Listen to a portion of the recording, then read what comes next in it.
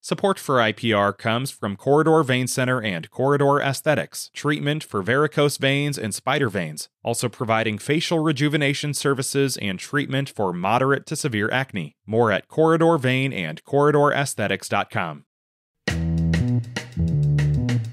Wednesday, the 22nd of June, and this is Here First from IPR News. I'm Julie Englander. Federal health officials have recently given the go-ahead to vaccinate children ages 6 months to 4 years using either the Pfizer or Moderna COVID-19 vaccinations. Joel Waddell is a pediatric infectious disease specialist at Blank Children's Hospital in Des Moines. He's encouraging parents of young children to get them vaccinated as soon as possible. Waddell says even though it's unlikely young children will get seriously ill from the virus, COVID is now one of the top 5 causes of death in this age group. I've seen myself many children, including children in this toddler age group, who've been hospitalized with heart inflammation from COVID itself, from a COVID infection. And we're still learning what that means for a lifetime. Waddell says he will be vaccinating his own young children as soon as the shot arrives in Iowa. He encourages parents with questions to reach out to their child's pediatrician. Governor Kim Reynolds recently signed a law that eliminates a test requirement for new teachers from Iowa colleges and universities. It's part of an effort to ease a statewide teacher shortage. The test requirement created hiring challenges for dual language programs across the state. For some, it still does. IPR's Grant Gerlach has more. The Praxis test put bilingual teaching candidates at a disadvantage since it's only offered in English. The new law drops the test requirement for teachers from Iowa programs, but it's still required for teachers coming from other countries. Rebecca Gomez leads a Spanish immersion program at Pella Christian, where many of the teachers are native Spanish speakers from outside the U.S. Gomez says it's hard to find qualified candidates locally. There just aren't a lot of native speakers of Spanish in Iowa who have gone through an Iowa teacher prep program. She says the school's religious requirements also narrow the hiring pool. Gomez says taking and retaking the Praxis can add months to the process of bringing in a new teacher on a visa. The U.S. Justice Department has filed a brief with the U.S. Supreme Court supporting farm groups in a challenge to a California animal confinement law. Under California's Proposition 12, farmers must meet certain housing standards for their hogs if they want to sell their pork there.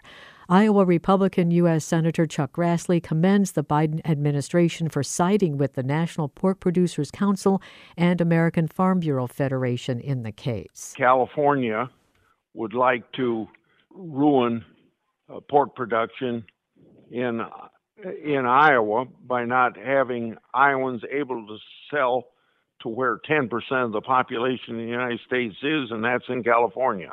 So I compliment the administration for the position they've taken. The farm groups say out-of-state farmers would have to make costly changes to their operations to meet California's requirement. The High Court hears the case this fall. Iowa deer hunters will be allowed to use semi-automatic weapons, including AR-15 rifles, to kill deer in more parts of the state during a newly created antlerless season in January under a bill signed by Governor Reynolds. Iowa lawmakers passed the bill in May, and it was signed by Reynolds on Friday. Advocates say the new law will help control the deer population and respond to complaints that excess deer eat corn and are hazardous to motorists. Iowa has had January deer hunting seasons in the past, but they were limited to few counties where the deer population was more of a problem. This is Here First from IPR News. I'm Julie Englander. Can we heal the environment? In Kansas, we're working on it. Up From Dust is a podcast about how humans reshaped the world to fit urban landscapes and agricultural needs.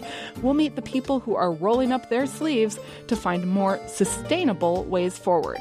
Listen to Up From Dust from KCUR, part of the NPR network. The Environmental Protection Agency outlawed new lead pipes in 1986. More than 30 years later, the Biden administration will spend billions removing the pipes. Iowa's expected to get $225 million. The problem is some water utilities don't know where they all are, and the Midwest has a lot of them. The Missouri Independent's Allison Kite reports for the Midwest Newsroom. In 2017, Trenton, Missouri officials were faced with a crisis. Lead had been seeping undetected into the residents' drinking water from their service lines or pipes for 3 years. Ron Urton is the city administrator and oversees Trenton's municipal water utility. It was kind of a surprise for us because we everything was going good. Hadn't had any, when we'd taken our lead test previously, everything had been fine. Lab results showed Trenton's water exceeded federal standards for lead, putting the city's children at risk for lead poisoning. The culprit? A chemical switch Trenton's municipal water utility made back in 2014. It added monochloramine to disinfect its water, replacing chlorine, which has some harmful byproducts. But monochloramine can corrode lead pipes, releasing the toxic metal into residents' water. That changed the water chemistry enough, it would pull that lead out of the lines. Nobody told us that. That surge in contamination posed a public health concern. Lead is a neurotoxin that affects thousands of kids each year in the Midwest. It can cause ADHD and a loss of IQ points. Eric Olson is a senior strategic director for the Natural Resources Defense Council. Unfortunately, it's a lot like drinking your water from a lead straw because these pipes, they're about the thickness of a garden hose. And they snake through your front yard. And if it's made out of lead, some of that lead is going to get into your drinking water. It's inevitable. Like many water utilities, Trenton doesn't know where all of its lead service lines are. The EPA outlawed new lead service lines in 1986, but except in rare cases, it did not require utilities to remove old ones or even track where they were. State governments have little information on where lead pipes remain. Limited surveys required under a 2018 law count 194,000 service lines, either made of or including lead in Kansas, Iowa, Nebraska, and Missouri. But a study drawing from 2 American Water Works Association surveys estimates more like 747,000 pipes. The NRDC says those 4 states have some of the most lead service lines per capita. Well, I think a lot of people are flabbergasted that no one's even bothered to try to figure out how many lead service lines there are in their community. The EPA has never required a full inventory of lead service lines until now, according to Jeff Pinson with the Missouri Department of Natural Resources. Initial inventories are due in late 2024. Once we start doing this for at least, maybe 6 to 8 years, we'll have a lot better idea of, the amount of lead services that we do have in Missouri. Meanwhile, President Joe Biden's administration wants to remove the lead lines within the decade. States are waiting for guidance from the EPA on how utilities should conduct their inventories, which may include scouring old records, surveying homeowners, and as a last resort, digging up the pipes to check.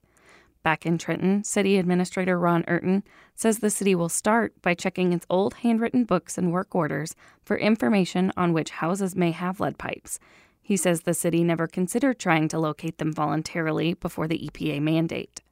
We have so much water main work we need to do, we can't afford already, that going and doing something extra wasn't even on the radar. After the city discovered its lead problem, it added corrosion controls in late 2018, and lead levels in the water came back down. For the Midwest Newsroom, I'm Allison Kite with the Missouri Independent. This reporting is part of an investigative project with the Missouri Independent and the Midwest Newsroom called Unleaded that examines lead poisoning in Midwestern children.